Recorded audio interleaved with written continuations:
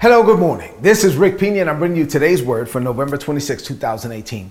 First of all, I want to say that I had a great Thanksgiving weekend, a Thanksgiving break, and I trust that you did as well, and I'm ready to get back into the word. So let's do that. I've been teaching a series entitled Standing on the Word from God, and we studied the life of Abraham, and now we're studying the life of David. And I want to go back to it this morning. This is part 56 of the overall series, part 28 of the life of David. We dealt with 1 Samuel 16 and then 17. Now we're in 1 Samuel chapter 18. Today we're going to focus on verse 5, and then I'm going to give you the title of the message. 1 Samuel 18 and 5 says, "Whatever Saul asked David to do, David did it successfully.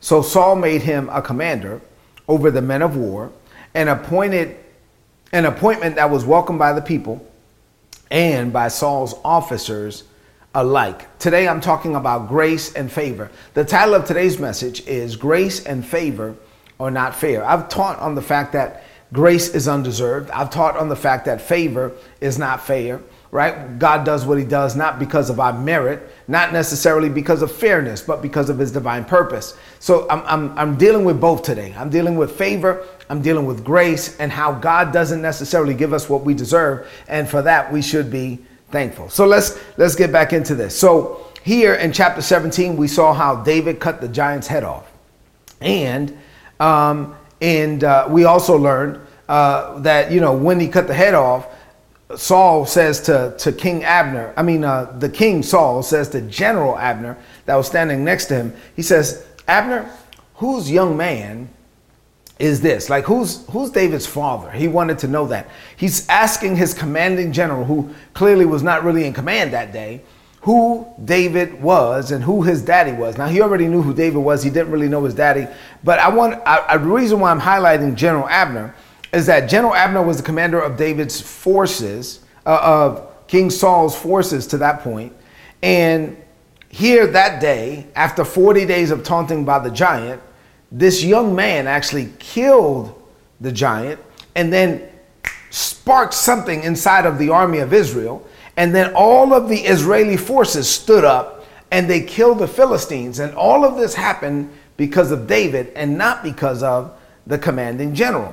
So when the king asked the commanding general, "Hey, who does he belong to? Like, who's his daddy?" The commanding general says, "Well, let me find out." And so he gets his men and he summons the men to bring David unto the king. And David goes and stands before the king. And as he's standing there, he actually brings the head of Goliath to the king. And so he's standing there as a young man. He's 17 years old. He's standing there and the head is dangling from his fingers. He's standing there. I'm sure that blood is still dripping from the neck of the decapitated head of Goliath. So I want you to picture this for a minute. So here you have the king standing next to his commanding general, who clearly wasn't in command that day. And here you have a 17-year-old boy standing there with the head of the giant that had been taunting them for 40 days, twice a day. And this is the young boy who led the insurrection against the Philistines. This is the young boy who killed the giant and then led the army into battle. This is the young boy who did what this commanding general was supposed to do. And so General Abner didn't know it, but the young boy that was standing in front of him was already destined to be his replacement. As a matter of fact, this is the grace of God, the favor of God, the hand of God, the anointing of God is amazing. David is standing there with the head dangling in his fingers.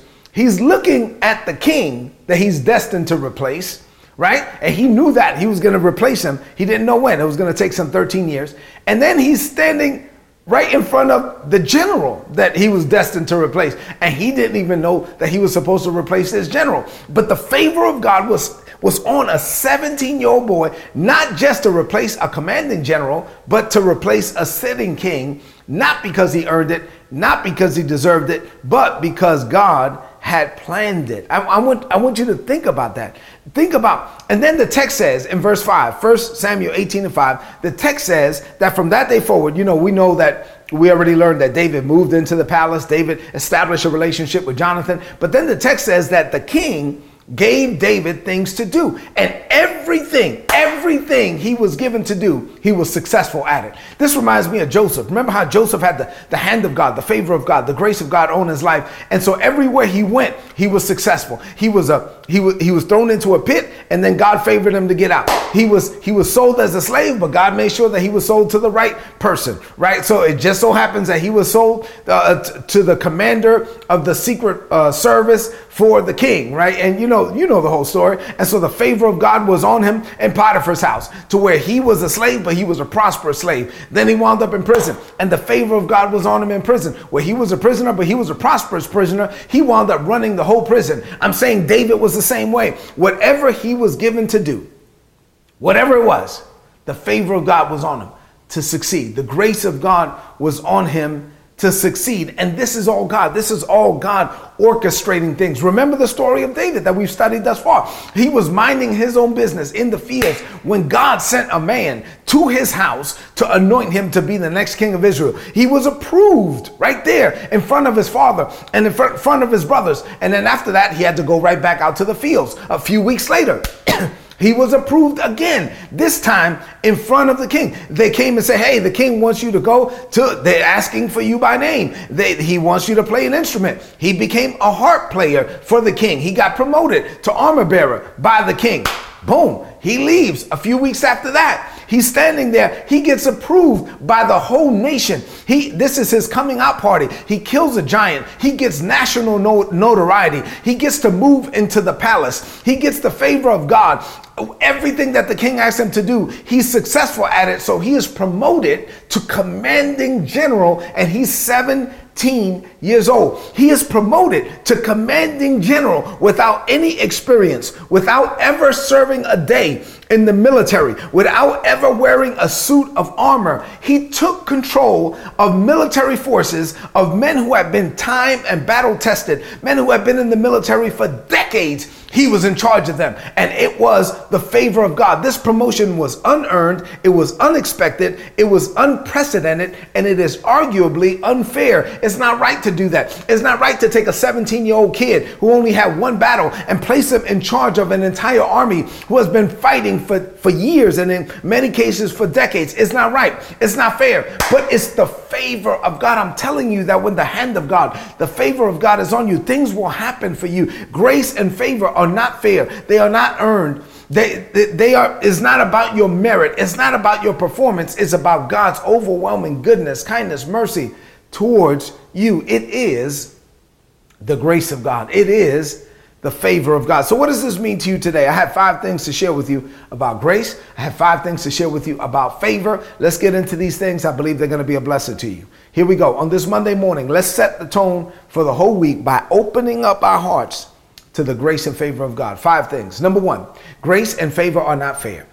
Philip Yancey talked about the grace of God. And in his book, he says that the mathematics of God's grace are scandalous. I mean, when you add it up, it makes no sense what God does. Grace and favor are not about equity. They're not about fairness. They're not about justice. Grace and favor fly in the face of merit. When God favors you, it has nothing to do with your performance. It has everything to do with his goodness. It is the favor of God. It is the grace of God. And we as believers have to learn to open up our heart to whatever God wants to do in our lives. Number 2, grace goes against everything. Listen, I'm a son of immigrant parents. I came here. My parents came from the Dominican Republic. I'm the first of my family born in this country. I was taught to work. I've been working like paid jobs since I was 13 years old. I know how to work. I thank God for a work ethic. You know what I'm saying? I have no problem working for something, earning it, deserving it, working my butt off. But grace goes against everything you've ever been taught about working for it or earning it. See, if you earn it, then it's not grace. And as a believer, it's hard. It's hard for me to just accept things because God wants to do it. Not God wants to bless me. God wants to bless you. Not because I'm so good, not because you're so good, but because he's so good. He doesn't want, listen, the grace of God, you can't work for it. If you earned it, then it would not be grace. If you deserved it, then it would not be grace. Now, don't mistake. Look at me for a minute. Don't mistake what I'm saying.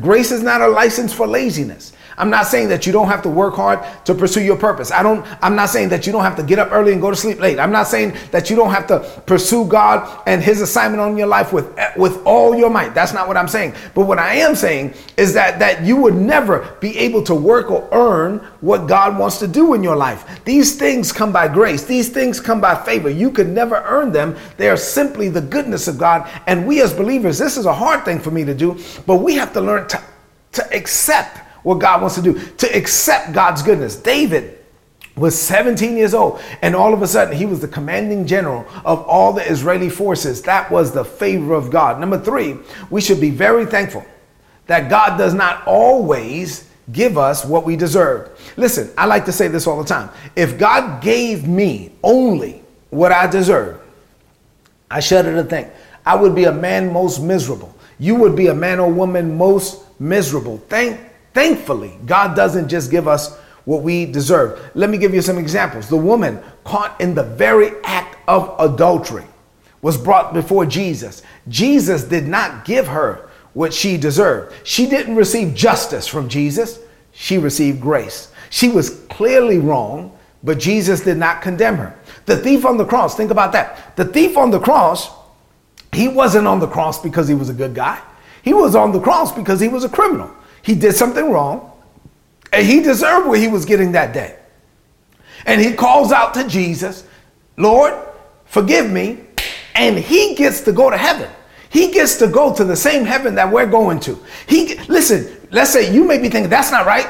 Let's say you gave your life to Jesus when you were 15 and you lived to your 85 and you've been serving God all your days for 70 years. You've been serving God for 7 decades. You've been serving God. And this man cried out 7 seconds before his death, Lord, save me, forgive me. And he gets to go to the same heaven that you get to go to. That's not fair, but it's the grace of God. It's not about fairness. It's about God's goodness, God's love, God's mercy, God's favor. It is the favor of God. It is the grace of God. And we as believers, we got to get over it. Number 4, David did not earn his way up the ranks. It was not fair for him to be the commander of all the forces in Israel. It was not fair for him to take General Abner's position. It was not fair, but it had nothing to do with fairness or equity. It had everything to do with the favor of God. This was part of God's plan for David. And so guess what? Whatever is part of the plan, we have to open up our hearts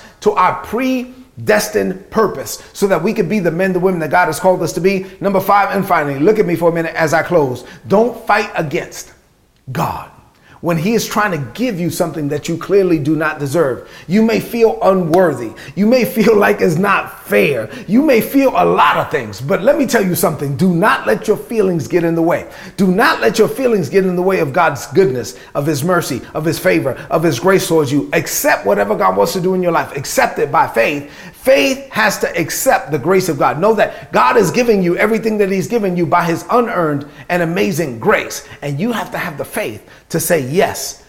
That's the only way that you will ever become the man or the woman that God has called, destined, designed, and desires for you to be. Grace and favor are not fair.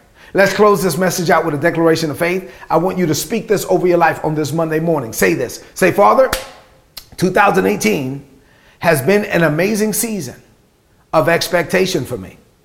I acknowledge the fact that you have not always given me what I deserve. And for that, I'm thankful. I did not deserve your salvation, but you sent your son Jesus to die in my place anyway. You have loved me with an unconditional love all my life, even when I wanted nothing to do with you. And since I've been walking with you, there's a laundry list of things that I've done wrong, and you've blessed me anyway. You don't give me justice. You don't give me fairness. You give me grace. You give me favor. And for that, I'm thankful. So, Father, I enter this day and every day that follows, open to receive everything you desire. I know everything I need to maximize my purpose and potential is already stored up for me. I know you've already prepared for my success. You have already equipped me to leave an indelible mark in this world. You did not do this because I earned it or deserve it. You do this because of your grace. So instead of fighting against your goodness, I open my heart to everything you planned to do in me and to do through me. I remove all boundaries, all borders, and all limits. My life is in your hands. I declare this by faith. In Jesus' name, amen. This is today's word. Please apply it and prosper. If you're not getting these messages, why not? Go to todaysword.org. There's a subscribe button. Click on the subscribe button. You're going to get an email from me every day. So you'll get this in documented written form, so you'll be able to look over it. Listen, walk in the favor of God, the grace of God. Open your heart to everything God wants to do, not because you're so good, but because he's so good. And then do me a favor, before you leave this screen, please share this message on your social media. Let's let everyone everywhere know that Jesus loves them, that he made plans for them, and that he wants to do what he wants to do. Not because we're so good, but because he is. God bless you.